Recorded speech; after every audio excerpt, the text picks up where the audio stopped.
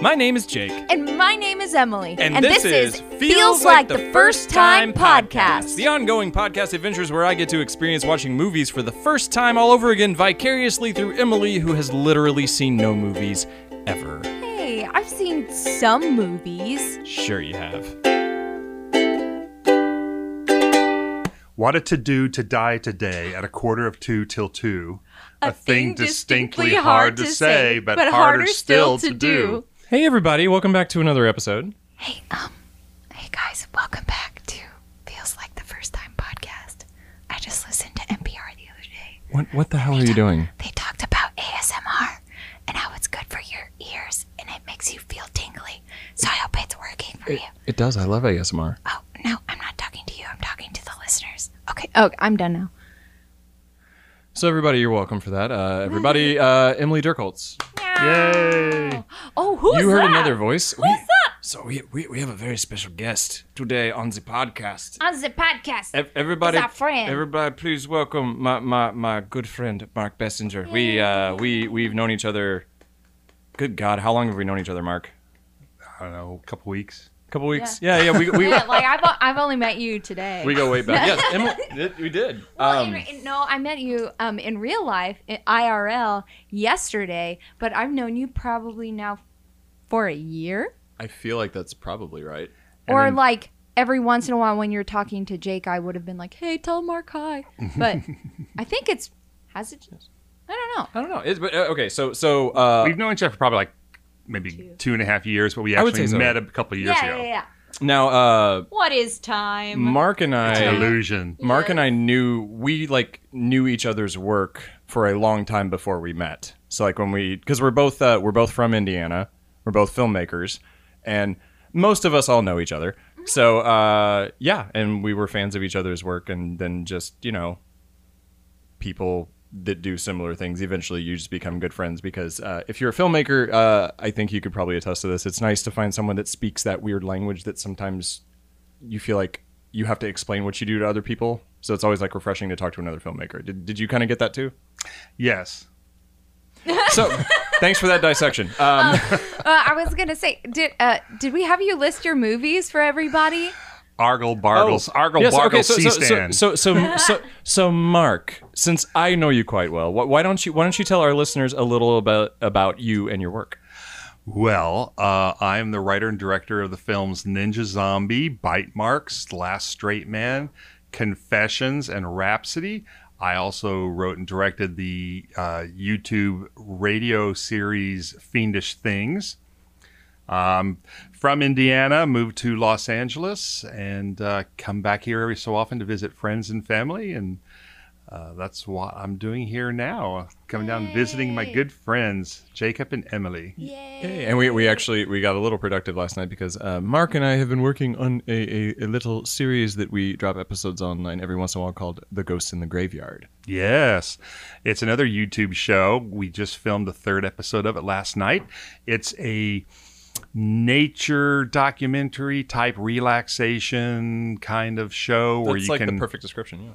Yeah, you can tune it in and you can just watch like cemetery footage in a really relaxing, beautiful way as the sun goes down. But there is a little game involved. We pull a Where's Waldo kind of thing, and in one shot in each episode there is a ghost, and you have to see if you can spot the ghost. Who's that ghost? That ghost is really good looking. We don't know who they used to be. Oh, okay. Or who they are now. Guys, it's me. I was the ghost. Why are you ruining the illusion? Sorry, no, it wasn't me. You're killing me here. I would never kill you. I love you too much. I love you too. And we love Mark and are happy that he's here. Yay, so so happy. This whole having guests on the shows thing is I'm liking it. This is I'll a good dig thing. it.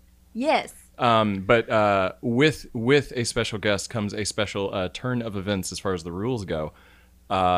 There are no rules. Yeah, it's true. Fuck the rules. Anyway, so since instead of showing Emily a movie that she hasn't seen, Mark is taking over and he is going to show both of us a movie that neither of us have seen. I love being in the dark with you. Yeah, no, it's weird.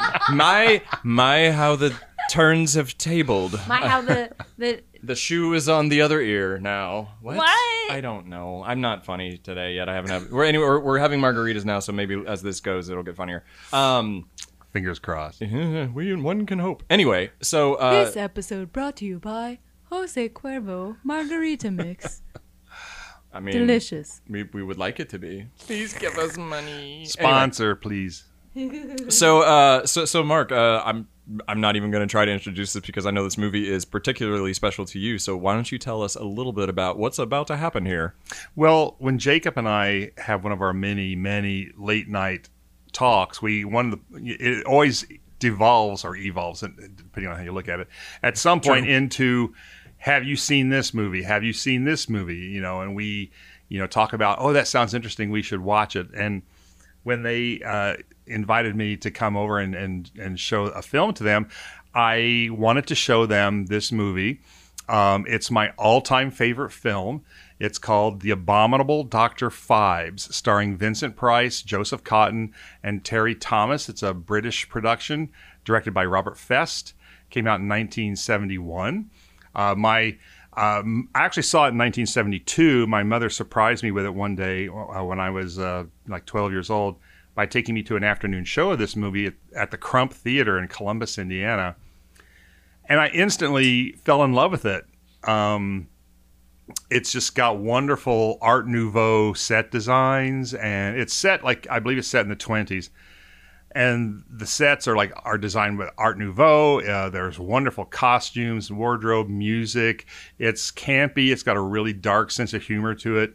Vincent Price is wonderful in it, and it's kind of a slasher film in a way. Well, you had my curiosity, but now you have my attention. Well, I hope I always had your attention. That's true. Well, we're film nerds. It's always fun to but I like this because, like you said, we always devolve or evolve into, have you seen this? Have you seen this? And I feel like sometimes, in a friendly way, we can get kind of competitive. Be like, well, yeah, but have you seen this? And we're always trying to one up each other and find that movie because it's exciting. I mean, just like we do on this podcast, when you find something you like to show to someone that you care about, like, oh my god, I want you to see this. And so I'm excited to be on the receiving end of that here. Yeah, it's great because this show feels like the first time, and for me, it's like seeing people watch it for their first time helps bring it all back for me. And it's also interesting too because when you get these more obscure movies, because you ask people, what's your favorite film? It's always going to be like, oh, Lord of the Rings or Star Wars or something. To pick a more obscure film from the 70s and be able to treat somebody or treat yourself, depending on how you look at it, to see it, it brings me joy, and I'm really hoping that you guys are going to enjoy it. I really love experiencing my friends' favorite things in that way because it just tells me more about who they are. Yeah, it's like if you love something, please share it with me. Even if you don't like it as much as they do. I mean, not just in general. It's like I always love being shown things that by Yeah. It's like when someone loves something and they show it to you. It's like it feels special. It feels like you're being let in on some like private secret or something. We're taking a tour of your mind palace. I love it.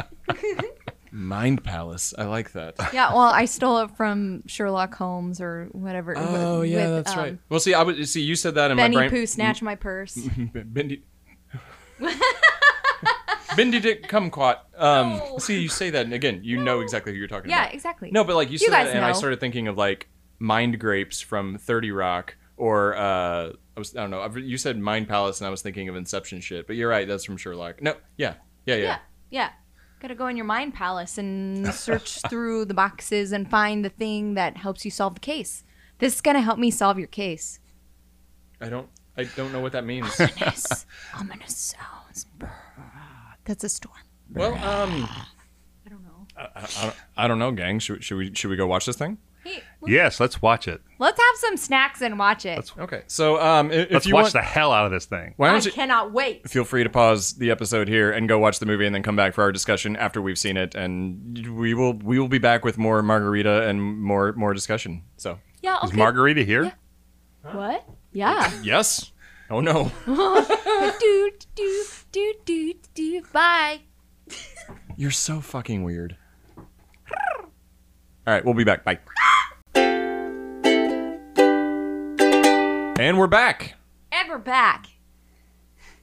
So we okay, that sucked. We're gonna talk again. No. No. It's okay. Edit this out, Jake. It's fine.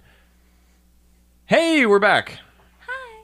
So, the abominable Dr. Phibes. Mark, I gotta be honest. I can see why this is your favorite movie. I really loved this. This was really good. It was very fun. Yes, it was. I've loved it since I saw it when I was 12 years old. Okay, it's weird because I really didn't know what to expect other than like what you said before. And I was like, yay, Vincent Price, because I knew nothing about the movie. But I don't know, like I feel like I was getting a pretty heavy giallo kind of vibe from it. It reminded me of like Italian horror movies that I loved from the 70s, but this is like before a lot of them. Yeah, and I never looked at it that way until you mentioned it, and I can see some of the little the genre pieces, the gloved hands, and some of the murders are pretty rough, So yeah, I certainly saw that. The kills in this thing. Okay, yeah, for an older PG horror movie, the kills were pretty insane in this. Oh yeah. Like really inventive, like almost it's weird because it reminded me a lot of I kept thinking I'm like so many movies ripped this movie off because I was like, "Oh, that's Saw. This totally feels like Saw." Like when the keys has to be surgically cut out of them like before like the trap gets them in a certain amount of time. Don't you feel like it's more of an homage than a I say it playfully. I mean, there are no new ideas. I'm not like, oh, they ripped it off. Like, I don't mean it bad. Okay. So homage, yes. And we realized this movie did come out in 1971, but we are giving you a spoiler alert right now. So in case you haven't seen it. Yeah, as we always say, it's like, why would you listen to the episode if you haven't seen it? Like, watch the movie and then listen to this. I'm wondering. I'm gonna double check. But on you Just should watch it, yes, and see where you can watch. Oh, you're gonna let people know? Cool. Yes. But no, like I got that from a lot of things. There was or I noticed a lot of what I think films maybe took influence from. Like I felt like Saw definitely paid an homage to this. I would throw Seven in that mix too. Well, when I saw Seven at the theater, my first thought was, this is Dr. Phibes. This is just a modified Dr. Phibes movie, and because there were so many things that the 7 deadly sins, the 10 curses of the pharaohs. I mean, yeah, and the fact that the killer is always like one step ahead of the police, the whole time through, and that's one of the things I like about this movie. I like that he's so clever that he's got everything worked out. He has that one moment where where it falls outside his plan when he loses the medallion when he's killing Dr. Longstreet, but other than that, he's like right there. I mean, he's one step ahead of the cops the whole time through. And he looks fabulous doing it. Yes. And his assistant. Oh yeah, no, yeah. Our costumes are so great. It's like Vincent Price and his assistant. They were like murder, but make it like dramatic and fashionable as fuck. Murder, but make it Elton John meets Phantom of the Opera. That's disturbingly accurate. Like, yeah, no, but I do what I can. Well, and also like this was sort of like a weird like I'm probably just reading too much into it, but there's 3 things that we can tie to this. M pointed out one of them. I was like the scene wherever the plane the car is chasing the plane. I was like the opening of Face Off. There it is. It's just older. But then I was like, okay, well that's maybe reaching. But then the movie ended with playing Somewhere Over the Rainbow, which was also that big shootout was set to in Face Off. And then M was like, and he rips his face off. And I was like, so Nicolas Cage, our Lord and Savior, Sir Nicolas Cage, definitely did like... Your Lord and Savior. Our... Oh. There's only one. Anyway, okay, so... we're getting into a theological debate. So no, okay. Like, yes, Nick Cage is the greatest. Anyway, so Sir Nicholas Bartholomew Cage. What definitely, I'd like to think while on,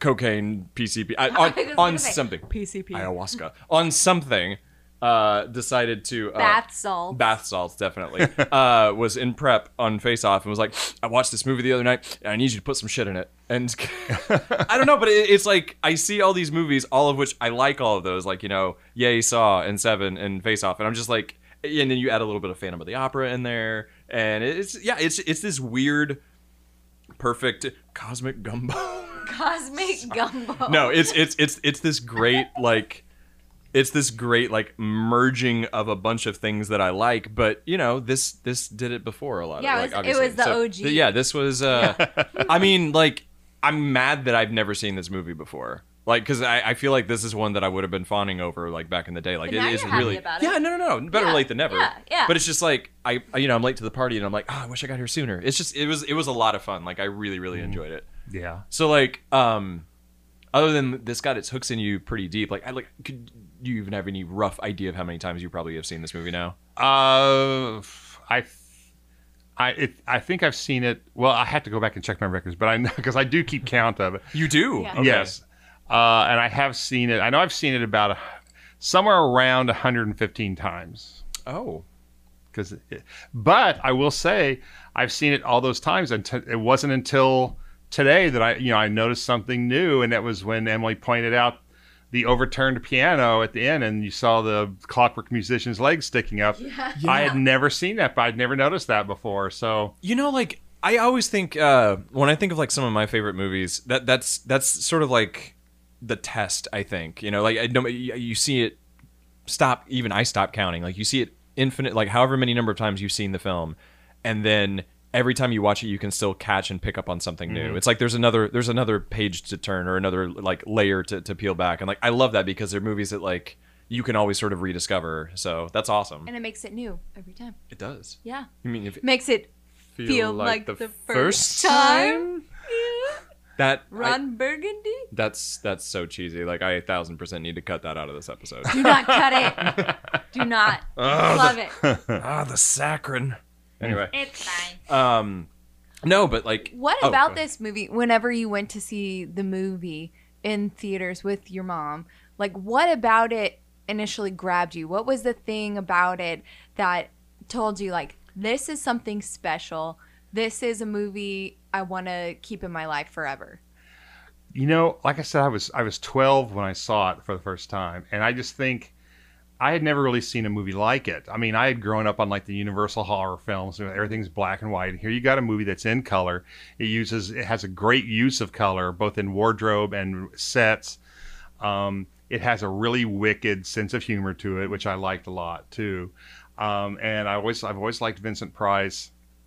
And I think it was just all of that put together that made me really like it. But then again, there's some other things plus what I really liked about it too is that here's this guy, he's murdering people, but he believes he's absolutely in the right. Yeah. He believes that God is with him is on his side for doing this, and he believes that he's getting revenge, and he's justified in doing so. And even at the end of the movie, when the credits run, they list Phibes along with Dr. Vesalius as the protagonists, and everyone else are the antagonists. It's like the villain is our hero. Yeah, and I love that. Yeah. Exactly. And I guess what I really liked is that he's killing these people, but you know what? He's pulling out all the stops to make sure they have the best murder they can possibly have. He's nothing but the best for his victims, especially that scene where he's picking out the Brussels sprouts to kill the nurse. You see him, he's tossing some of them out because they're not good enough. It's like only the best ones are going to work for her to kill her, and I loved that. Like little touches like that I thought were beautiful because the movie, like, and you mentioned the comedy, it is like really hilarious at times, but like dry British humor that you see in like an exaggerated form in Monty Python stuff. But at the same time, so it kind of gets you. It's like everybody keeps calling trout pike, and it's like that's a running joke for that guy, and so on and so forth. And it's just like I don't know. Well, like I thought it was really funny, but I never really felt like it got. I guess this is just my opinion because I'm sure people some would think, but I never really felt like it was goofy. Like it never got into like airplane territory or anything. Like the comedy was there, but then honestly, like we were right back to like it being serious. Like even though he's plugging, he's like like when he takes a moment and tastes something by sticking his finger in the back of his neck, or like Bluetoothing or like plugging his cord, like pass me the aux cable and plugs it into his neck and then into whatever an old Victrola, whatever. speaker sitting around anywhere. Like it's just it's so preposterous, but also like Vincent Price played it so like straight and serious. Like it was I don't know, I was really into this whole like story about this dude that is just trying to get revenge because his wife was unfairly taken from him, and it's I don't know, it's like it's like this, it kind of feels like this beautiful gothic tragedy, and I love the like elevated, exaggerated theatricality of it all, like, you know, him playing the organ and having the robot band that he has to crank up that plays, and then, you know, his assistant, what was her name again? Volnavia, like coming out with all these like extravagant like headdresses and costume. She has like costume change every 5 minutes, right. And then she's like conducting the orchestra, and he's like, tear it all down, and then I don't know. I kept trying to do the neck thing that he was doing. Like, you know, where he was like not moving his mouth, but just flexing his muscles. It was cool. I wonder if he just figured out what looked like speech and is just like manipulating his throat by swallowing. Which was fascinating to see. Like, you guys can't see me doing this, but I'm like trying to swallow. It's like, you know, like this, like, because this is a visual medium that we're working on. Anyway, but no, like, and then she goes and grabs the golden axe to destroy everything. Of course, it's golden. Yeah, no, like, I mean, only the best. All these little like bougie touches where he's like revenge, but this is gonna be like extravagant and theatrical. Revenge, it's like Grand Guignol, but make it fashionable. 100%. Exactly. And speaking of like how, like, you know, cool looking, I love the way this movie was shot. Like right out of the gate, when at the beginning I was thinking, man, the cinematography is really good, and like you said, I love the use of color too. But then the second we got into that masquerade like part, okay, Eyes Wide Shut, it definitely feels like very similar to that. But that whole scene where like the frog, was it the frog mask is like tightening on him, and everything, just I don't know, like it was.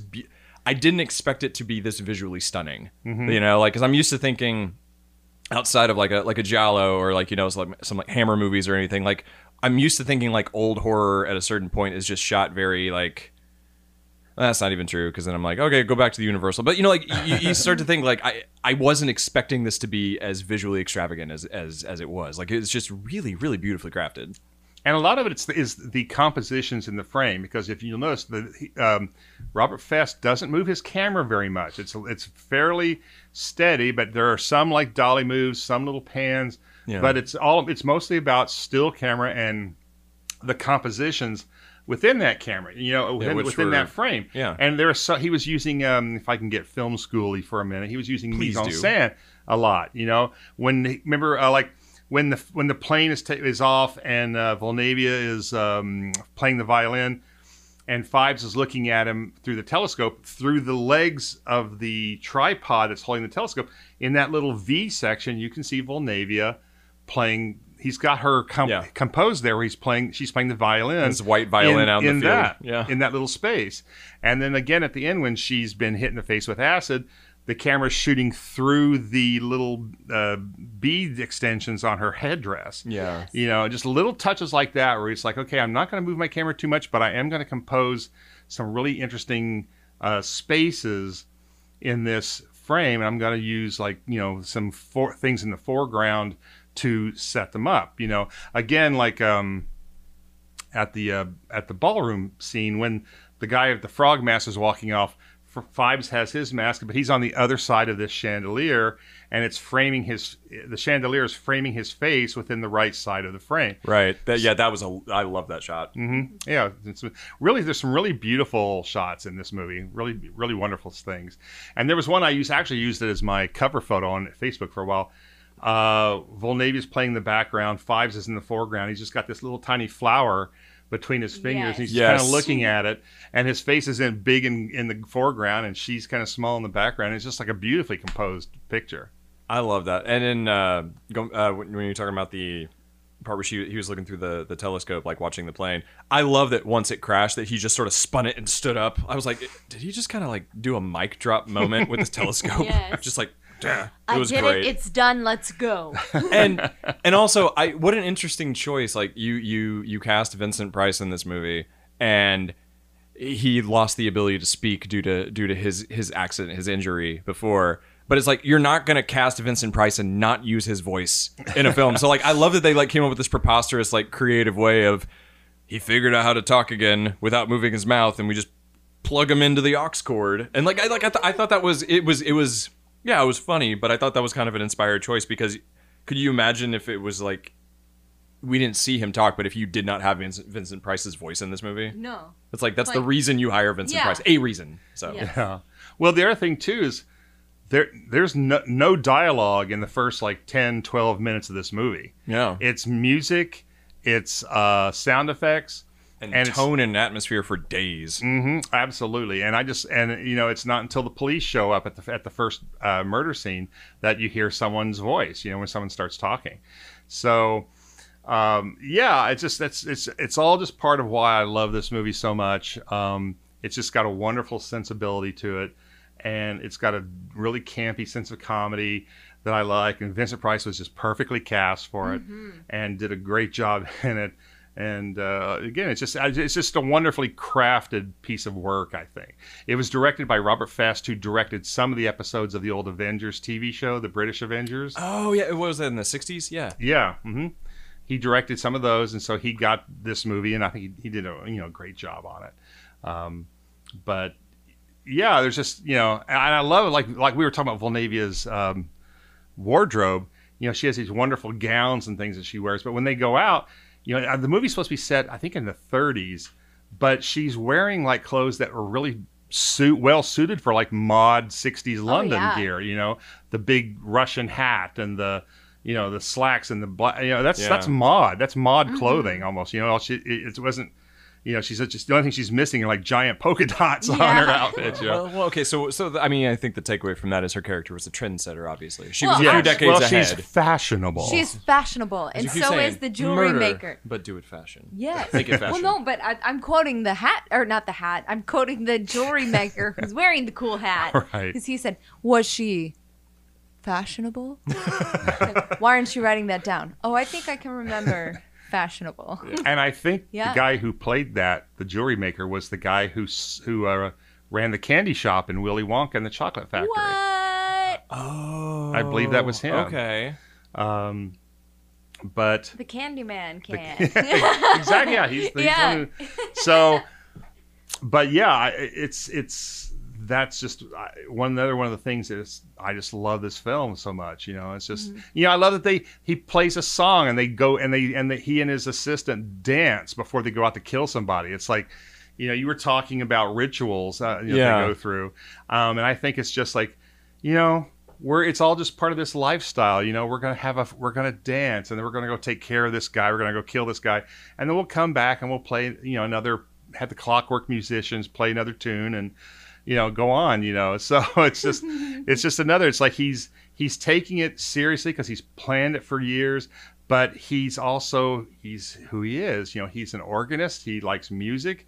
He likes high fashion. He likes dancing, and he's not going to stop doing that just because he's killing people. Well, and he takes it like turns it up to 11 on literally every element of this diabolical plan, to the point that even when he's killed someone, it's like his equivalent of looking at the name on the list and crossing the name off with a red marker when they've been killed is to fucking melt a sculpture of their face with a torch. A bust. Yeah, a bust. He's like, he took the time. He's like, I will mold all of my victims, and when they die, they will burn. And it's like, I loved that.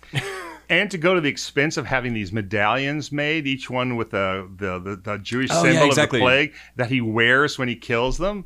I mean, he went to some expense. Just only the best. It's like the guy in Jurassic Park. Only the best. Well, and then exactly. No, spare no expense. Spare no expense. And then Richard Attenborough's character. Adam Attenborough. Sorry, I said that wrong. Anyway, stop, rewind, play. The whole. And even when we get to the ending, again, this is spoiler territory. Watch the movie first before you listen to this. But they, like when he gets into their tomb to embalm with all the mirrors and everything, it's like the fanciest resting place ever. Like I don't know, like it's even like the final period at the end of the sentence of his life in this plan is still this bougie ass coffin that they're just going to be in forever. It's like solid marble. Oh, yeah. But then, Emily, you noticed that, and when they were in the sarcophagus there at the end, the telephone that was in the side. Yeah. Now, the reason that was there is because in case they were going to do a sequel, in case a sequel happened, it was going to start off with the phone ringing, Dr. Phibes coming back to life, picking up the phone, and an operator saying, this is your 1937 wake-up call. And that was, and then he would get up and continue his adventures. But kill again. And they decided to cut that out. They did make a sequel, but they decided to leave that bit out. Oh, they did. Well, wait. Funny. So, but he embalmed himself at the end, didn't he? Yes, he did. And he, but the sequel. What is science? It's fine. The sequel, which is called Dr. Phibes Rises Again, starts with, we saw on the sarcophagus lid, we saw those things of the sun and the earth and the moon. Yeah. And so it starts with the sun, earth, and moon get into a certain position that mirrors that on the sarcophagus lid, and it starts all these geared mechanisms up again. And what happens is the same mechanics that pumped his blood out and pumped embalming fluid in go into reverse, and they pump the embalming fluid out and pump his blood back into his body, and then he wakes up. It's that easy. That's all it is. It's that's all just that easy. That's awesome. Is it still Vincent Price? Yeah, it's still Vincent Price. Wow. The only person that they changed was the actress playing Volnavia. They used a different actress because that actress was pregnant and she couldn't reprise the role. But wait, she acid died. And now I need to know. She just acid melted. Oh, I okay. The way that they left it, I was she died. They let her just marinate in that acid. Well, in the original script that was going to be for the sequel, what had happened was Phibes. Her face has been scarred.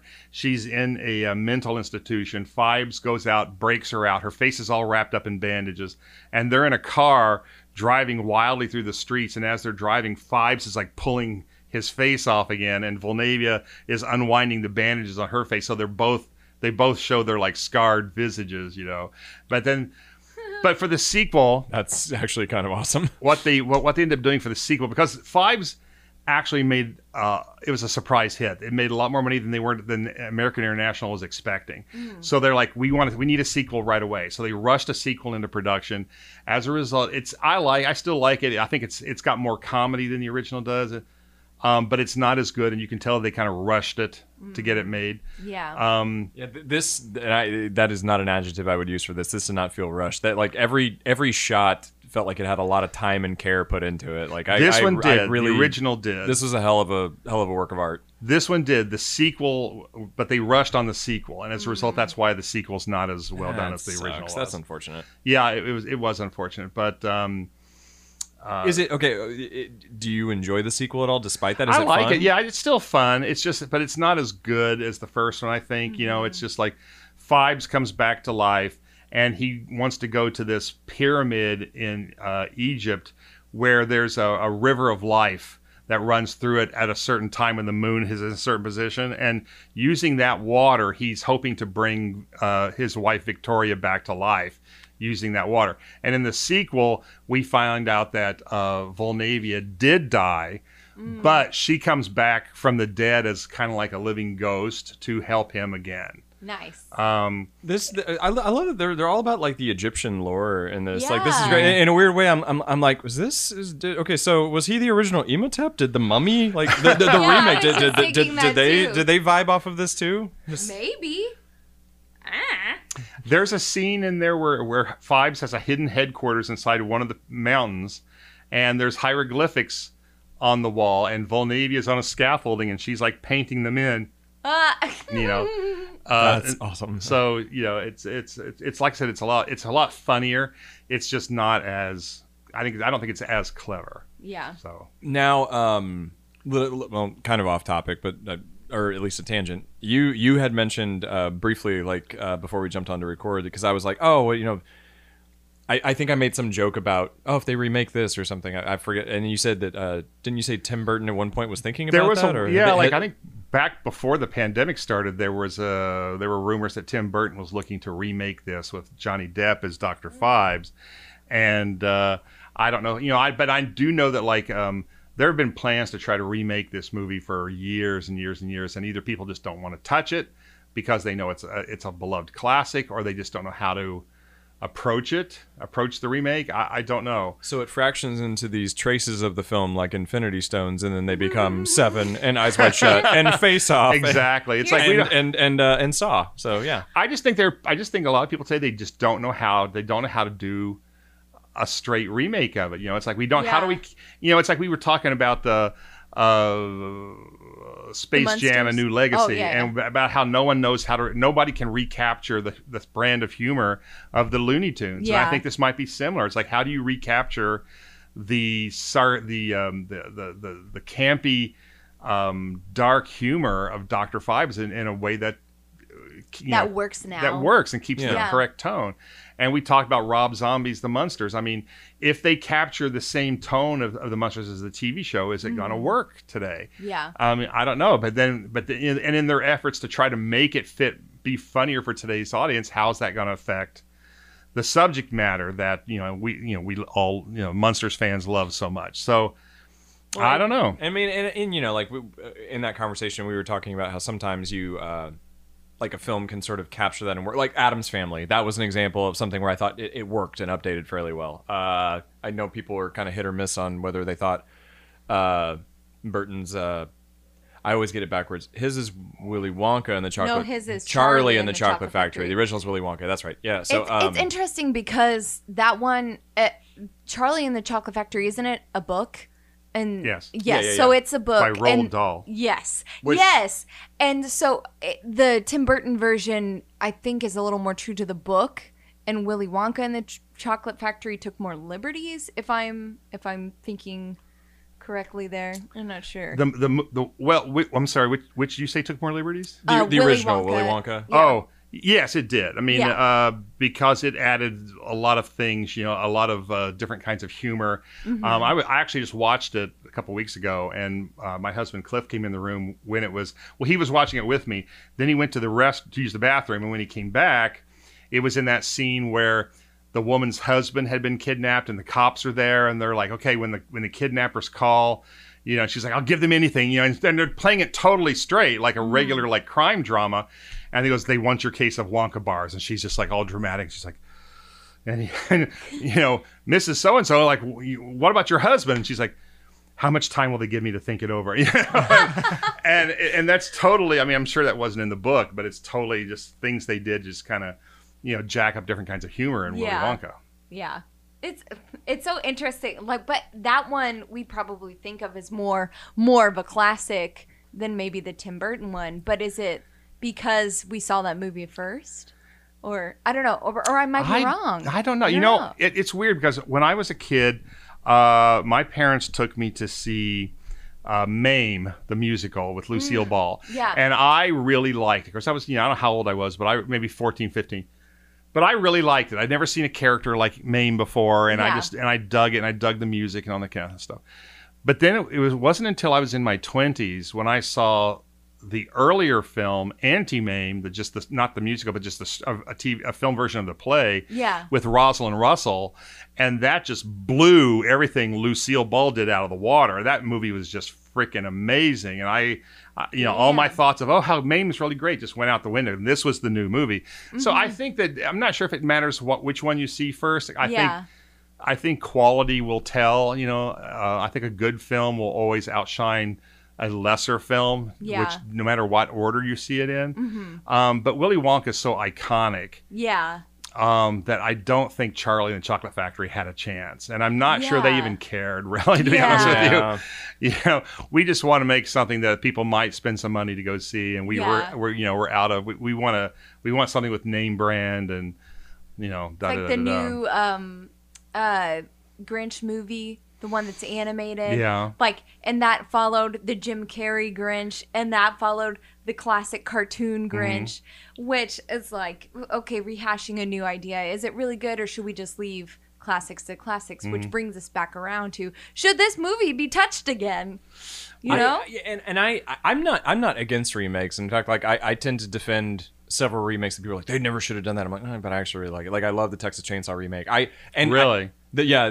Which I mean, I also, there's a little bit of I think it's kind of cool because I'm sorry, I meant to say that with a sneer. Really? Oh, I do. I thought the 2003 one was really good. Also, no spoilers, friends, because I haven't seen them. it's also kind of fun that it's like, I think it's like a okay, to my knowledge, I can't say definitively. No, it's like a film history first, as far as I know, and then I think it's like the first time like a director of photography came back to lens the remake. He also shot the original, so like I think it's a good looking movie. I like it. I felt like it was a modern update. But another one that I remember thinking, like when I love a movie, I'm like, don't fucking touch it. Like they keep talking about Jaws, I'm like, never remake Jaws. But I remember when they announced the Suspiria remake, and I was like, never gonna watch it. Don't do it. Bad idea. But then all of a sudden, I'm like, I do like the director that they got on board. And I'm like, oh, Tom York is doing the score, and they just kept like, Tilda Swinton. They keep doing all these little things. I'm like, all right, I'll watch it, and it did its own thing, which I like. It works as a companion piece. I fucking love the remake. I went real hard 180 from this shouldn't exist to I'm really glad this exists. Just because like it sort of became its own beast. So when you do a remake with like good intent, paying homage to the original and updating it and doing something different, and it's not just like when Gus Van Sant was like, let's remake Psycho shot for shot. When it feels like, what's the fucking point? Like if there's a point and a purpose to it, I'm not anti-remake, so I'm not like, don't touch this, but also I kind of just love it the way it is. Yeah, like that, yeah. And this tell. And I liked seeing this, knowing like looking at the influences of modern films that like I know and that I like. That I don't know. I mean, I genuinely feel like all those films, whoever was writing and conceptualizing them, they were like, oh. Yeah, remember Abominable Dr. Phibes? What if we pull from that? Well, when they do remakes, announce remakes of certain classics, I do go, haughty fanboy. Yeah, but I get super snooty about it. But the remake of Psycho for me was just like, it was just an artistic experiment. I mean, if you're gonna remake it, why do a shot for shot remake? Why not try to make it something different? Something personal, something of your own. At least like make it its own beast. Like make it have its own voice. Make it a variation on the theme. Exactly. Yeah. Which going back to Suspiria, that effectively did to me. For me. Suspiria did that. I was kind of on the fence about it, but I don't go back to the same the same examples that get trotted out. I mean, the remake of The Thing was great. The remake of The Fly was great. Yeah. So Carpenter and Cronenberg, they did it well. But if you've got someone who's got, hey, you know what? I've got a new idea on this story. I've got a different take on it. Something that I'm really excited about. Something I think I can do. As opposed to someone say, I mean, I know for a fact that there were production companies who say, okay, look, here's a list of movies that we have the remake rights to. Go through the list, and they give it to film. And go through the list and just pick one out that interests you.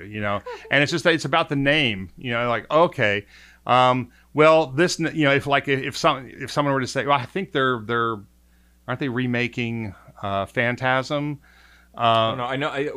I know there's a new Scream coming out. I actually don't know. I don't know if that's a remake or a continuation. I don't. Yeah, remember. I'm not sure on that either. But again, it's just like.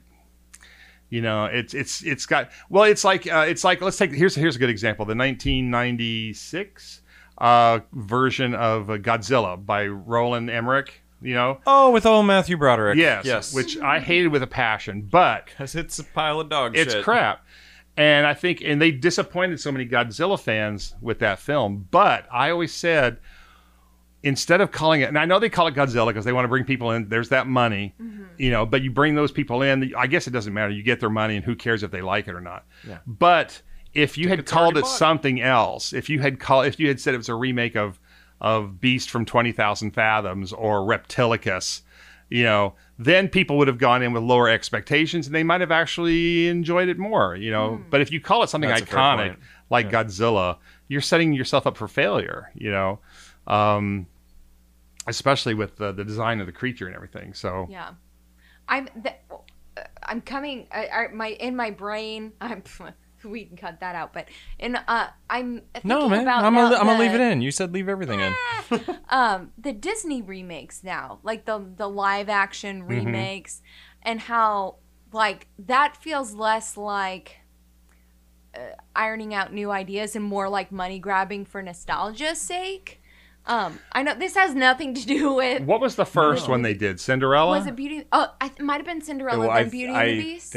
I think Cinderella was for. I haven't seen. I haven't seen Cinderella. I haven't seen, which I like, want to. I don't think I've seen any saw of it, them. but I don't remember if I can't remember too much about it. Yeah. But I think with that, I think maybe at first it was kind of like, oh, let's try, this is like an experiment. Let's do a live action version of this classic animated movie. And when it did well, and then Beauty and the Beast did well, they're probably like, okay, we're going to do live. It became a business thing. It became a business decision. We're just going to make live action movies of all our animated films now. You know? I was trying to think of a movie that recently where I was thinking as far as remakes go, the most recent one that really caught my eye that I enjoyed was the Wrong Turn remake that just came out recently. How was that? I haven't seen that one.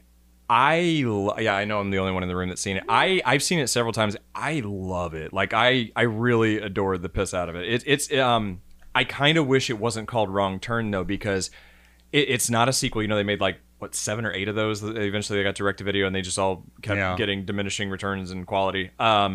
This was it's not even the same story. It's the screenwriter who wrote the original Wrong Turn wrote this. Oh, okay. But it's like he decided to write Wrong Turn, but he took a hard left turn from the original material. Like, no, because it literally it other than the fact that they're in the woods and it's kids, there really aren't any ties to the original. It's not like a family. I actually don't want to tell you what it's about, because when the movie, like, when you find out what it is, like somewhere in the middle point, like, you know, when bad shit starts happening and you realize what's going on, you're like, this is totally its own thing. It's kind of brilliant in my opinion, and it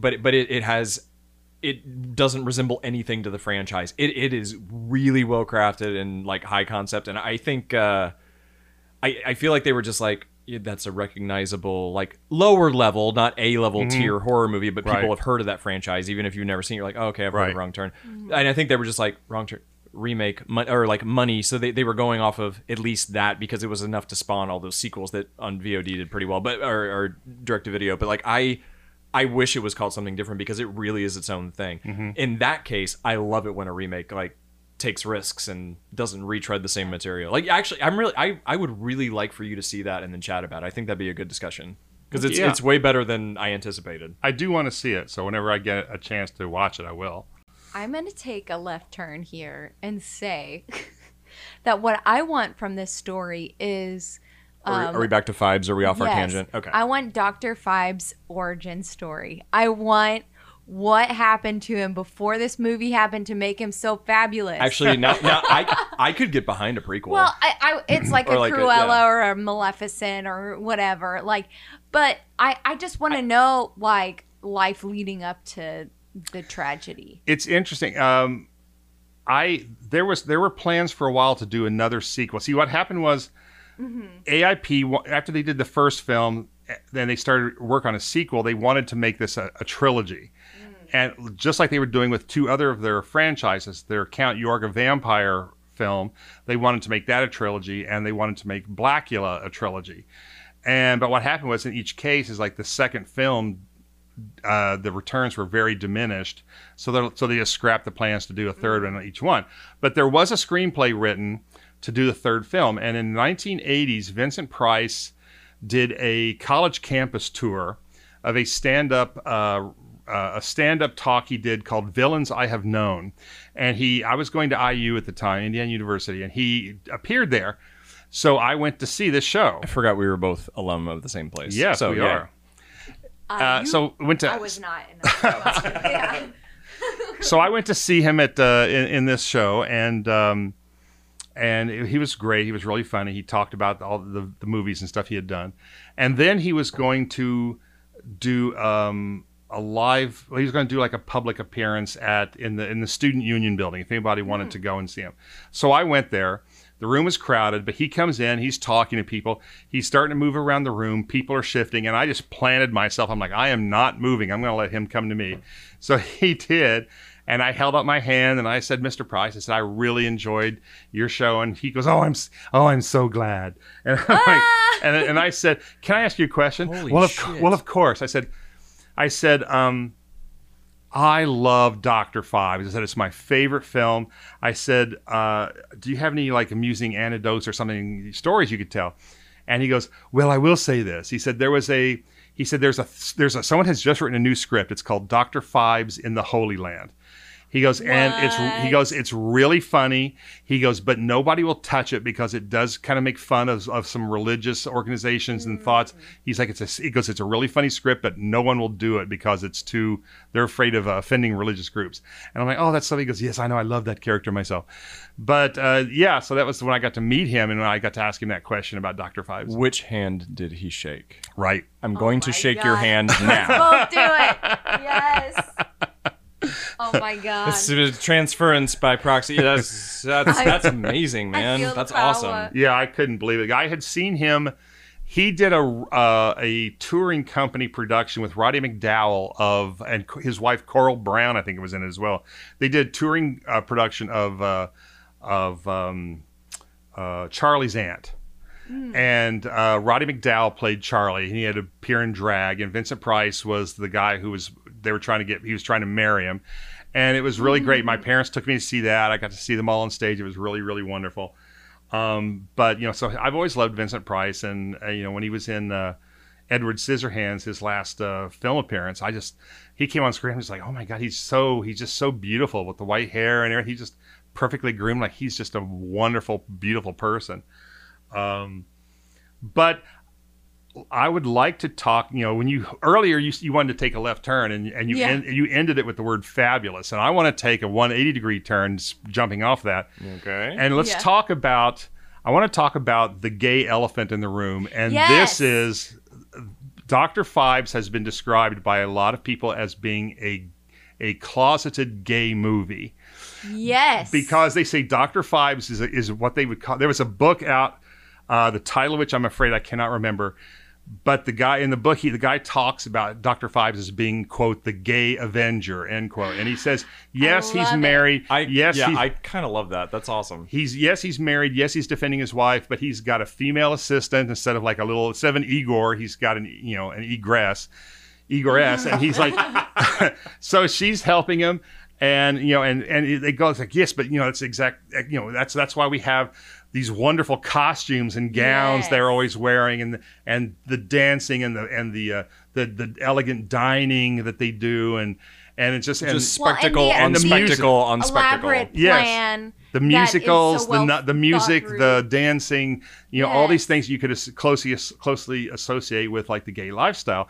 And I'm like, well, yeah, I mean, after he kills Dr. Longstreet, he disses his art. He looks at that picture on the wall and he leaves, and he comes back and he looks at it again. He looks at him with a sneer, he almost he's dissing him. Tells us that he is. You know what I mean? He's like, oh, poor taste. Exactly. He's like, exactly. That's exactly what he's doing. I love it. And I had twinges of that as we were watching. I was like, is he? He is very fabulous. His cloak is very sparkly.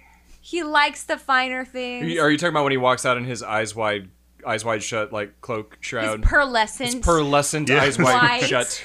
He's going to his bridal bed. He's ready for the party. His white satin outfit and his gloves and his makeup. He puts on makeup so he can go out in public. He drives a nice car. Yes. Which okay, hang on, because I don't want to veer off this road, but veer off this road car. No, the fucking car that had the pictures of him, the side profile and the back of his head on the back as behind nose. I loved that. That was such a cool little touch. I love that too. It's all these little touches throughout the whole thing that makes this movie. But anyway, sorry, I wasn't trying to continue. I didn't want to go off the path. I was picking up on that vibe too, but I also didn't. I didn't want to bring it up, I guess, because I didn't know if I was viewing it through the lens of now. Mm-hmm. But I would love to know if there's somebody that worked on that production that can vouch for that, or who knows about the writing of the script or the production design. Said, yeah, that's our little secret. Yeah. I really don't know. I'd love to hear if there was anybody out there who knew, that there was.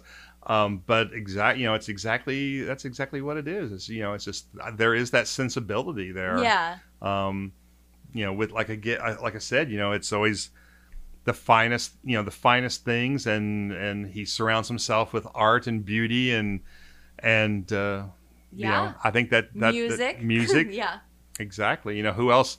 I could totally see some gay people going out there and I can buy life-size musicians to play music for me. That'd be awesome. That would be really fabulous. Life-size musicians, and then going back to I still want to know like how long it took them to.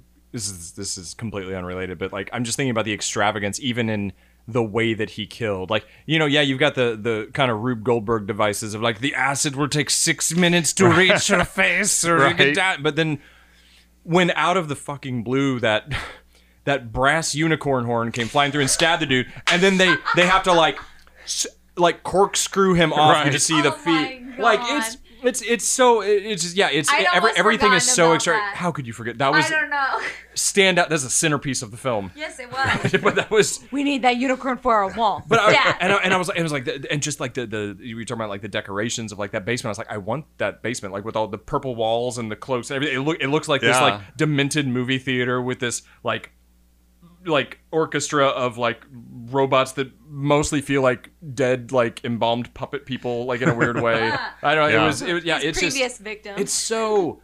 Yeah, everything is so like extravagant, like and like stylish. It's interesting like hearing this discussion because like I didn't, which now I'm like went right over my head because I did not pick up on this, but I'm like, no, you're totally right. I see this now. Which maybe that was used as a device at the time, like a man who can operate outside the realm of traditional masculinity of the time. Mm-hmm. Is that threatening to people? Could that be a villain to us because at the time society demonized homosexuality at all. So I wonder if that was used as a device or if it was that secret thing like a wink and a nod. It's a good question. It's like horror films in general, the monster is treated like the outsider to society. But in this case, if you add that level of gayness to it, then Phibes really he becomes the outcast of society on more than one level. And so that's entirely possible. It just it adds another layer to him and his story and to the film. Yeah. Well, and I love it. And I just thinking about like him being an outsider, but like he's still, people can't deny his genius. Like even at the end when he's like, you said I would never speak again, right? But I taught myself how to speak with my love of music and acoustics. And he's like no one. Pass me the aux cord. Hang on, excuse me while I plug in. But he's like, then the last victim, what was his name? I forget. The doctor. Dr. Vesalius. Dr. Vesalius. Yeah. He was like, I'm terrible with names. Again, first viewing, but like Vesalius, he was like, no one can deny your genius or your intellect. He was talking about, he's like, yes, we know that you're a genius. You're a madman. But like, like, so like, even if he is like an outcast, it's like, he's too brilliant and too formidable and too capable. Like I kind of joked, I made a joke with you, and I was like, if you died tragically, please don't, by the way, but if you did, I was like I don't plan to. This would be me. I would go on this plane, but I'm like, but I'm not smart or capable enough to pull it off. So it'd be like it'd be like a ratcheted Walmart great value version of this plan. I feel like we should make a shitty YouTube version of this, like a 5-minute short where like I'm dead in a box and you're like seeking revenge on all these it'd people, be like that. terribly. It'd be like that unused moment in Raiders of the Lost Ark where the guy with the scimitar comes and does all this stuff, and Harrison Ford was supposed to do this big complicated sword fight with it, but he wasn't feeling up to it that day, so he goes, "Well, just pull out your gun and shoot him." So it'll just yes. She hasn't seen that movie yet. It's going to happen. I've seen that moment though. It's one of those again. This was for she's seen no movies. Why you don't? No. No, it was one of those like Sunday afternoon movies that would be on in the background, and like I don't know about you guys, but my family would always do a big breakfast on Sunday after church service, whatever. And so then afternoon is for napping, so you're in and out of the movies. So that was me most of the time, or like I was off to stay rehearsal awake and just watch it. Yeah, you were. I can't. I'm on rehearsal. Well, for me, Sunday afternoon was nap time too, but Sunday night, Monday night, Tuesday night, Wednesday night, those were all movie nights. Those are times to go to the films and see movies. And it still is that way. It is. Every damn night. And will be for always. And for me, I was like, I'm going to go to my theater rehearsal. I'm going to be in Oklahoma. Which I did. You know what? This reminded me of Oklahoma a tad bit. Just the outsider thing with Why? Judd. With Judd. Oh. Okay. Right? Like, but only because he's an outsider, right? Like, he was the outsider because he had trouble talking to people. This is totally out of left field. This is what I do. I bring up random shit. Just keep taking left turns and 180s and wrong turns. If you take, what is it? 3 lefts make a right. So that's where I'm trying to get to. Pull your finger out of your ass. No. Give your boss a talk, you cheap fucker. Who said that? Sorry, we're very excited that they're doing a Letterkenny live tour, and that's where that came from. The tickets are so expensive. But anyway, like, if you think about Judd now through, like, our society's lens, like, yeah, he had pornographic pictures up on the wall. He was kind of an outsider, but he probably just needed a little bit of therapy. Like, why you gotta be so creepy, Judd? But then he turns bad. So, never mind. This came out of nowhere, so we can just, like, say... Have you listened to any of our episodes after we record them? This is what we do. We go off on tangents and it's ridiculous. I had this whole thing in our Independence Day episode where I was trying to connect Independence Day with Spider-Man, like the Tobey Maguire movies. And I couldn't connect the points. Was that before or after we both sort of unanimously decided that Jeff Goldblum is an orientation? Like, you can check it if you're like, what are you? It's like Jeff Goldblum. I think that was the beginning, middle, and end of our podcast. So it was throughout. So yes. Did you see that new video that he's on Hot Ones and he likes to be called Daddy while eating hot wings? Listen, our friend and my cousin, right? Our friend and my cousin Adam tagged us in that, and he's an avid listener. Thanks, Adam. If you're listening, we really appreciate that. Guys, Adam Wagner also paints pictures, so go. He's a brilliant artist. Go find him out. We love him. Buy all of his paintings. Yes. Give him all of his money. Give him all the work. He's a great man. He's my cousin. We love him. This episode brought to you by Adam Wagner Art. Sounds like you need another sponsor for this show. Adam Wagner Art. Yeah. Sounds like it. Yeah. So, but talking about going back to Letterkenny Live, bring us back and stage. Could you see Dr. Phibes being done as a stage show? No, yes. I literally didn't say that. The whole movie, I've wanted to lean over and because you made that comment when they were underground. You're like, when you don't have a set, get a black box, and they were when they went to the talk to the rabbi. Yeah, talk to the rabbi, and then I was just thinking before when they went to that lab, I was like, this is somebody's basement. It wasn't a lab; it was the jewelry making shop. Oh, sorry, yeah, but it felt like like the white. Well, it felt like somebody's basement. Open flame. Yeah, and for some reason I was thinking experiments, but for molding the glass and the metal, you heat it up and you bend it. He's a craftsman. You know what? Burn the glass. Well, and the it melts. ballroom, Anyway, the ballroom party was basically a big beige room with like a staircase. Yes. So I could totally. I was thinking this could easily be adapted to a stage, to a stage play. Absolutely. Of course, they want to make it into a musical, but well, obviously. I mean, and I kept thinking. I honestly wouldn't be mad at it. I kept thinking of Phantom of the Opera for this one, and I think it might have been influenced because the story, the Phantom of the Opera, came out in the early 1900s. Like, I think was it? That's what I was going to ask because when I was talking before, I'm like, oh, this influence, but I didn't know when that came out. In the 80s. Yeah. The 80s. Oh, yeah, yes. yeah. But the story's been around for all that time. This the organist who teaches Christine to sing, etc., kills people, just with a flair for the dramatic, which you could maybe like cast that genderqueer or like bi notes onto the Phantom too, because of how like dramatic and elaborate he is, and I don't know. It just made me think That's interesting, yeah. Yeah, it made me think of that, and so I naturally went to like, let's stage this because it makes me think of Phantom. So why not? Yeah. But then it almost would have to be like a parody. It almost would have to be. Do you think it would have to be straight up comedy?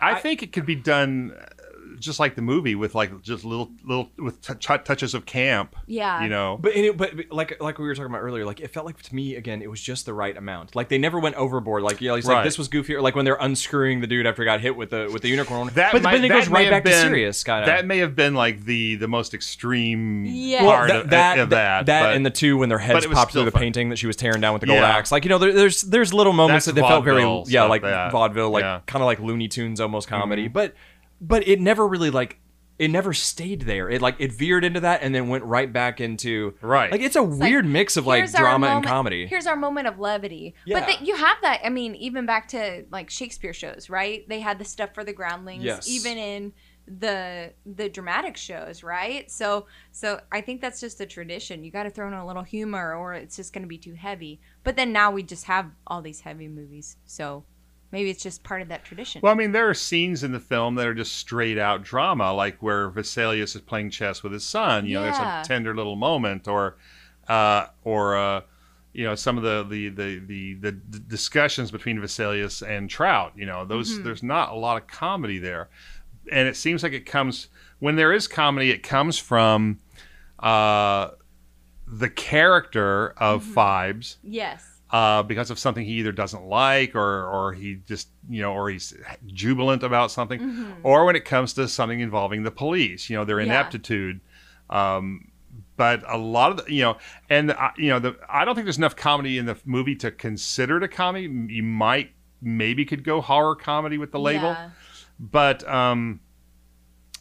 there's a lot of just straight serious drama / horror in it. you Yeah. know?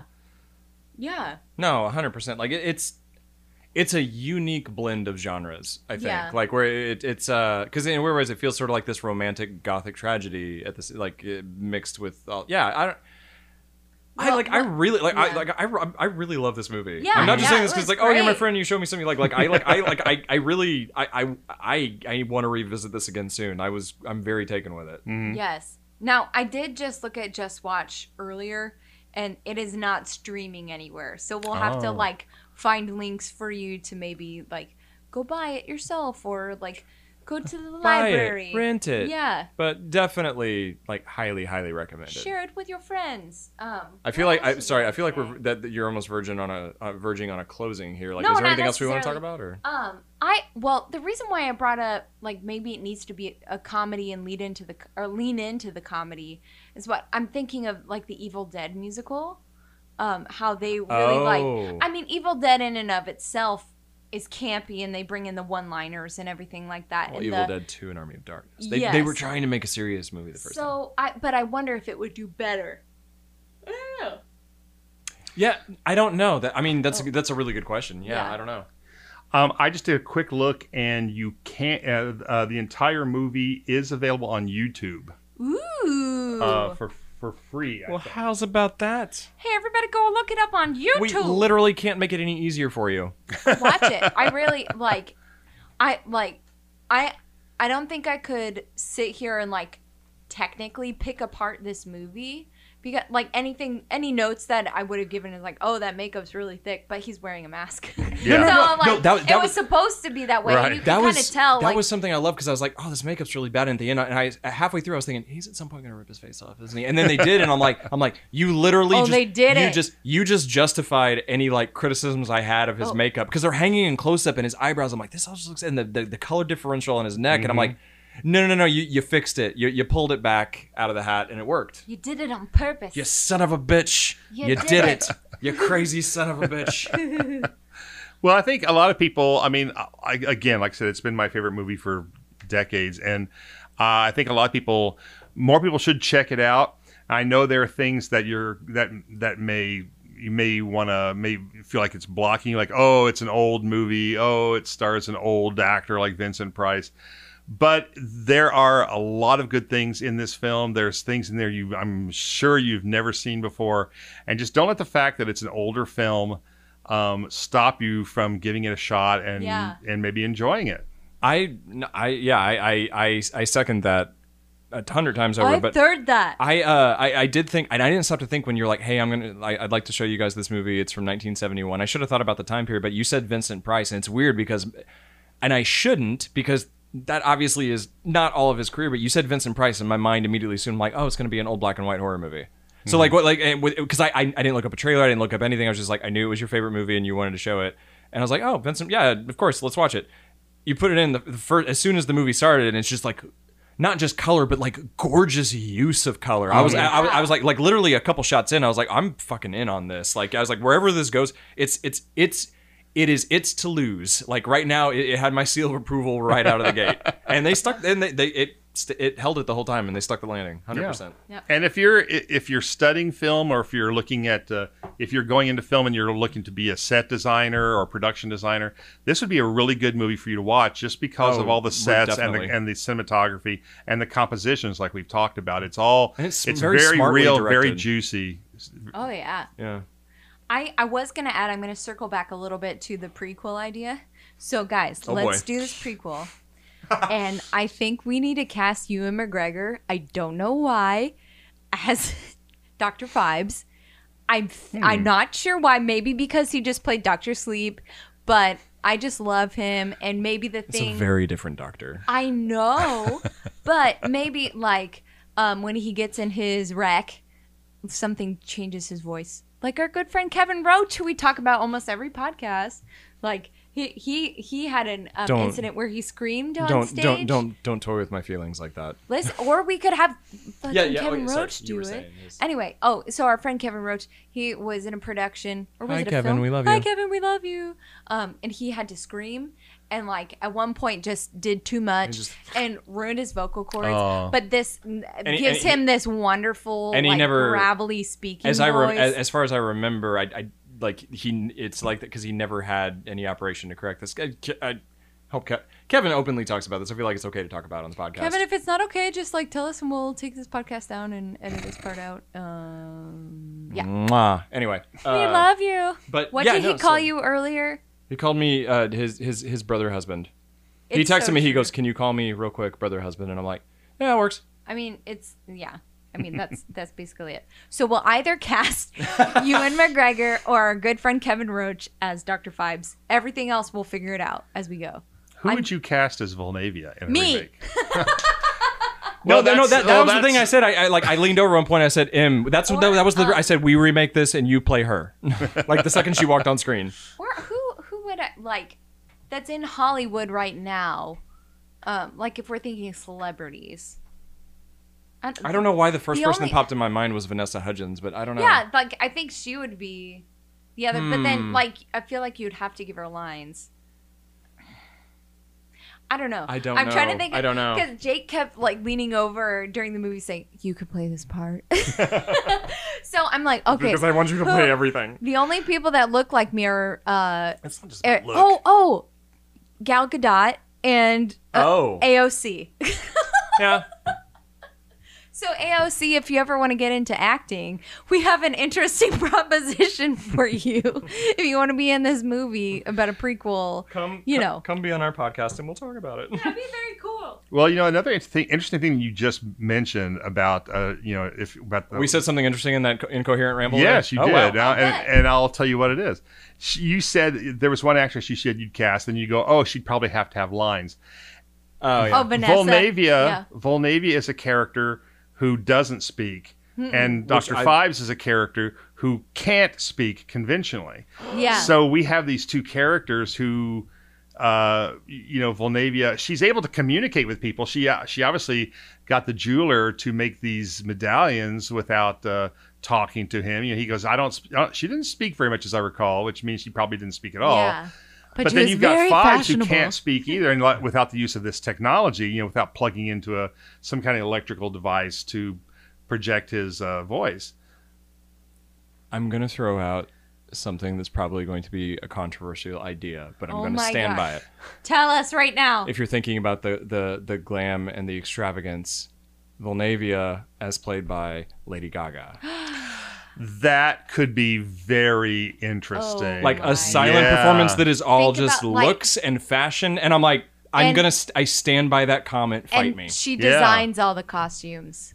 yeah, I think that would be a great idea. Actually, I don't know why that just clicked in my head when you were talking, and I'm like, that's my pick. Now I'm like thinking about her dress that she wore to the Oscars for A Star Is Born, like that big one that she went up to the piano to sing with Bradley Cooper. And you imagine, and just stop and picture her like conducting like this orchestra of the dead robots. No, I don't know. I would love it. that's a great choice. Yeah. Thank you. I'll be here Let's all make week. this movie. Please remember to tip your server. Who's the server here? Like you, I don't know. I didn't. You poured my drink. If you would like to tip us, you can do so in any of our links in the... This episode brought to you by... We're your server today. Anyway. Us. Speaking of left turns, we've driven all the way into the weeds at this point. Hey, it's cool. People like grass. Brass unicorns that impale people. Well, I really said grass. I heard brass. I heard People brass like as well. Brass, grass is fine. You know, it's fine. Yeah. A brass unicorn has been catapulted across a busy London street and impaled an eminent surgeon. Words fail me. Like, the way you read that, I'm like, is this Dungeons and Dragons? And that's the attack that just happened. You're like reading this like out of a wild brass unicorn appears. How many times did they have to do that take so that like could keep everyone from laughing? Like when that happened, I was like, what the actual shit just happened? And then they look at it, and you just see it start to twist. Please, okay, watch. The movie's great, but like I need everyone in the world to see that scene. It's amazing. Okay, I have one last question. Go for it.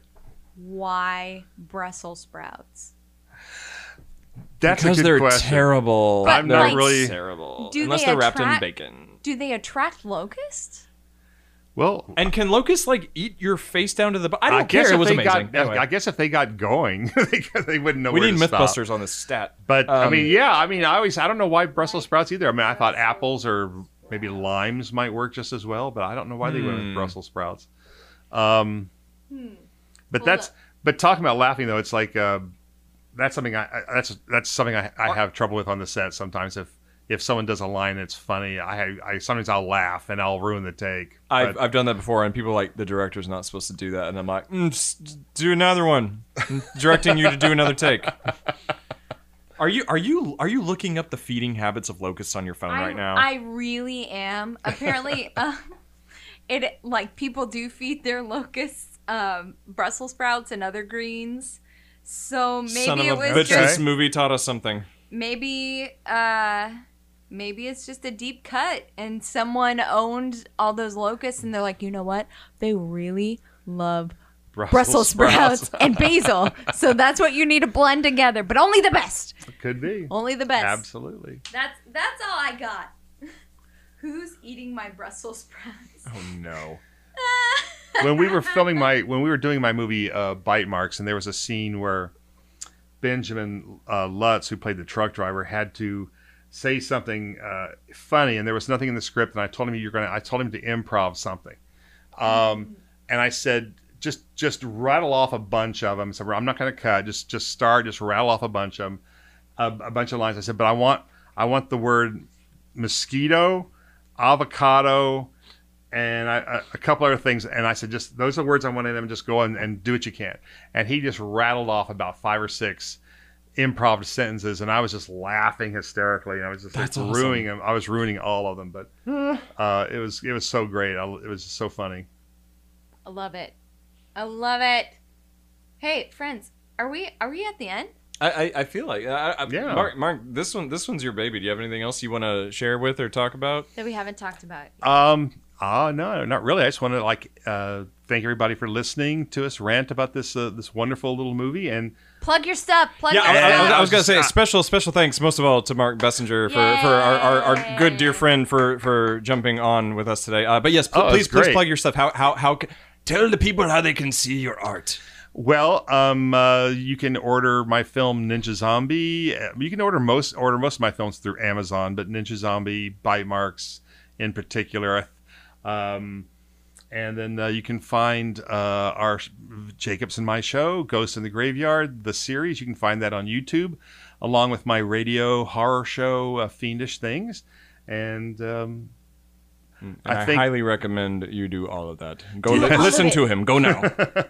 You might see a ghost that doesn't look like me at all. It's not me. I promise. No, it might be. Okay, no promises. And then you can also find me on Facebook and on Twitter and Instagram. Yeah, If you have any questions or comments, we'll spell all that out. We'll include links for Mark. Inscription. Include links We're gonna for Mark inscribe and everything. This description, this episode description, into the internet. Pull your trusty decoder So ring out of the that- box of cereal to understand. so that you know where to go. So we'll get all your socials tagged in that, so people know where to find you. But Yay. seriously, Mark, thank you so much. so much for showing us the thanks movie. for having Thank me. you It for was so much fun. joining Hey, us. No, now- it was a blast. Now we'll watch West Side Story because that's like my favorite. Well, I'd say podcast over, but we could go have a couple more drinks and watch a couple more movies. That Hey, sounds let's like a go good get time. pizza. Yeah. Hey, This podcast brought to you by you keep doing that. Pizza. You keep doing that. It could happen. Well, Fake it till you make it. Okay, so thank you all for joining us. Again, our normal outro won't apply here because this is not me showing Emily a movie. So, but thank you for joining us, and please rejoin us on the next episode of Feels Like the First Time, where we continue to catch Emily up one movie at a time, or in special cases like this, me as well. And maybe soon, hopefully soon, we'll watch Frozen and Frozen 2. You really got to quit. I'm that. never gonna quit. And I'm gonna Never stop stopping. I'm gonna Dr. Phibes you. How dare you? Thanks, guys. See you next time. Bye. Bye. Well, thanks for listening to us rant about movie stuffs. Make sure to follow, like, and subscribe and all that fun stuff, and find us on social media at Feels Like the First Time Podcast. And, tell your friends and family about how awesome you think we are. And if you do like what you hear, feel free to buy us a drink. You can find tip/donate options in the links as well. And as always, I'm Emily. And I'm Jake. And we'll catch you all on the next episode, where we continue to catch Emily up one movie at a time. Give me a break. I literally just crossed another one off the list. You haven't seen every movie either. I never said I did. Okay, that's not the point. The point is that... Bye!